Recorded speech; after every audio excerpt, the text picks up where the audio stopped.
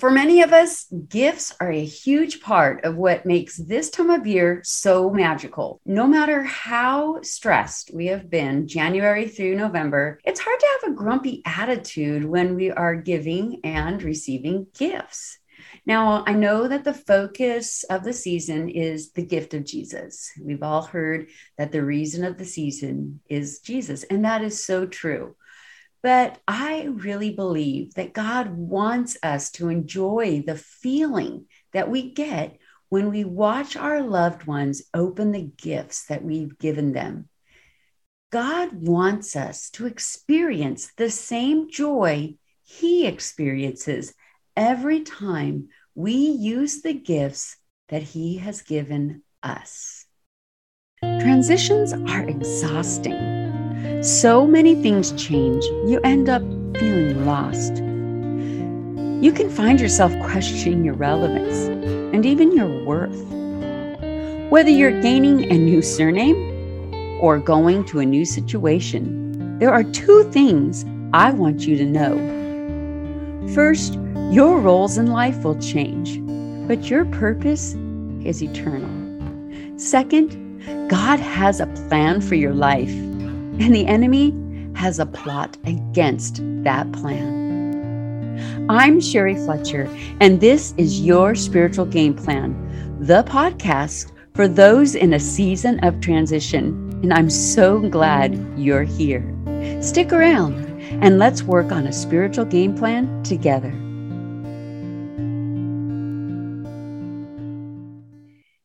With about 10 days left until Christmas, my mind is full of thoughts about the gift giving. I have been checking my lists. I'm making sure that I have everything ready. I've got my menus and last minute stocking stuffers, and I keep a couple extra gifts on hand just for those last minute things that pop up.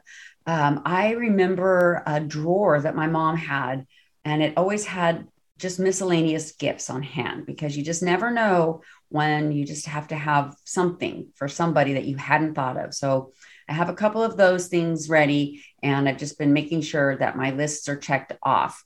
Now, the shopping experience certainly has been different in the last 2 years, especially with COVID. We've done a lot of our shopping online. And nowadays, we can even text people with links with what we want. And you can click that link and people can purchase it, have it wrapped and shipped directly to that person. And that's very convenient, but it takes away that personal touch. I might be aging myself here. So I remember the days before electronic registries and online wish lists. I even had to, when I was engaged, I even had to go to the store and write down my registry. And so I remember the days when we had to go and register in person, and now you can look online and people can shop and register for what they want online. But for the most part, back in the days before registries, we had the freedom to get what we wanted for people. And I loved planning and searching for just that right gift for somebody. I had fun imagining what they would do with it, how they would react when they opened it, and imagining them using it. And I remember one such gift very vividly. It was a beautiful glass salad bowl, and I had picked it out for my mom. I was age 5. And I had saved my money for it, doing some chores, and my dad took me down to the local store to buy it. And I can remember holding that glass bowl in my lap as we drove home.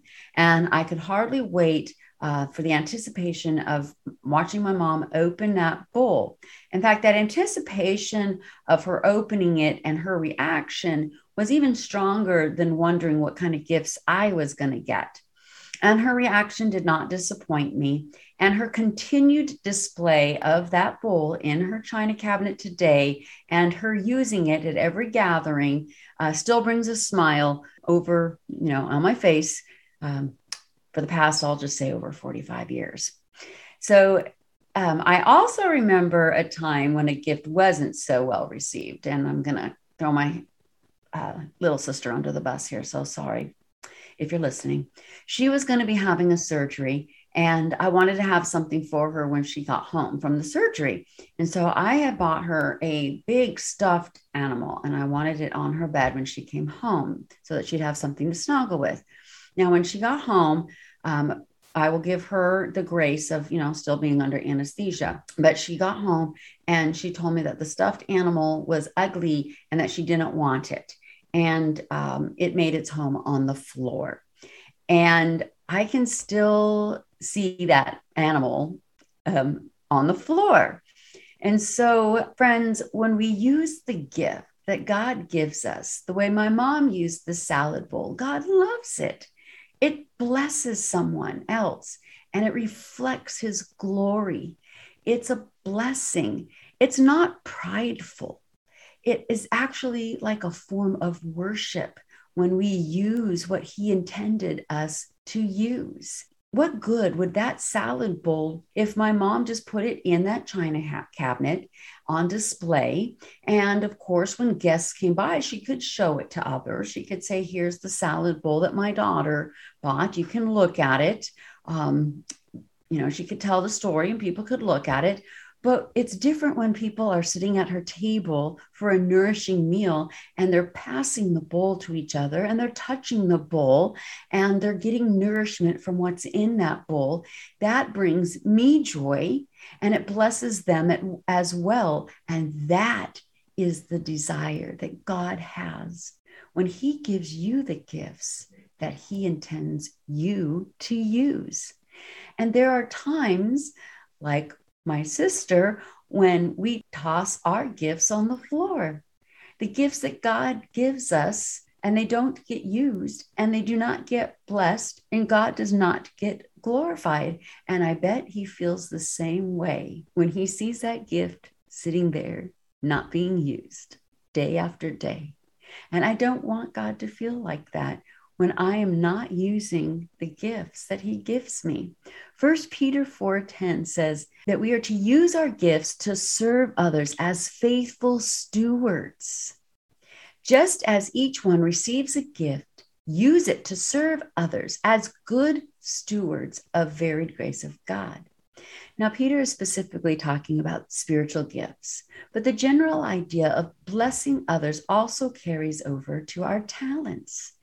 Just like if you listened to last week's podcast, my nephew using his beautiful talents to not only bless me and help me with that recording, but I hope it blessed you as well. God doesn't benefit us not using that gift and sharing it and giving it to others.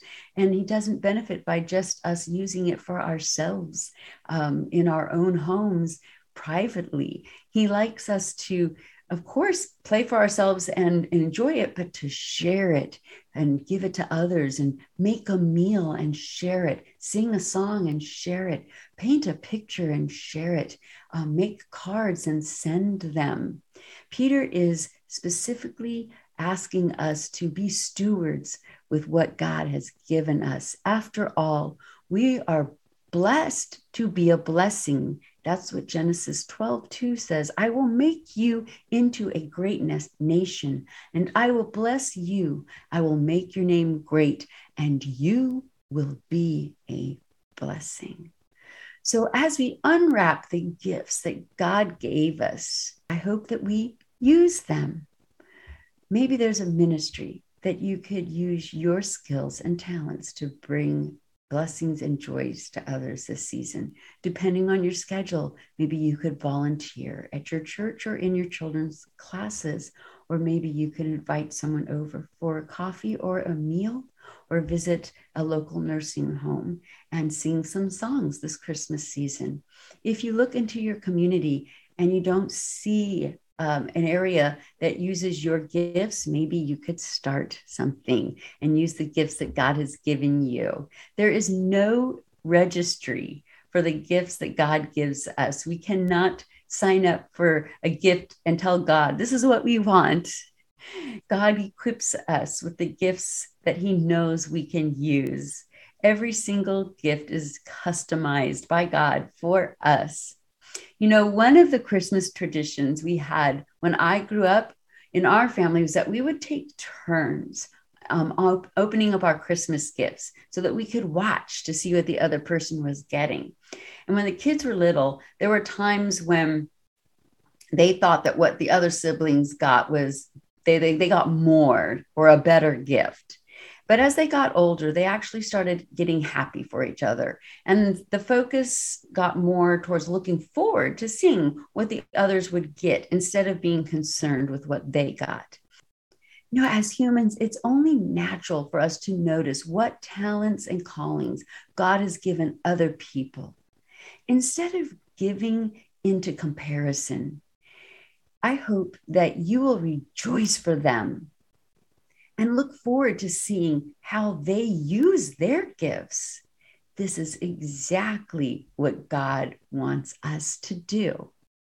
Finally, God gave us the ultimate gift that would ensure that if we accepted it, we would be home with Him. That gift was His Son. My prayer for you this week is that we celebrate the gift of Jesus' birth and the gift of His life by giving our gifts to others.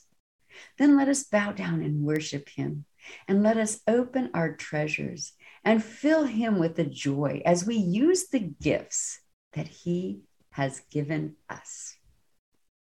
Thank you for listening to Your Spiritual Game Plan. I'd love to have you join my email subscribers so that we can keep connected. When you join, you'll receive the 5 steps to start your spiritual game plan. It's a free mini course to help you discover how to find your relevance and worth in seasons of transition. I will be taking the month of January off, and when I return in February, this podcast will be audio only. Be sure to tune in next week for part 4 of God's plan for the best Christmas ever.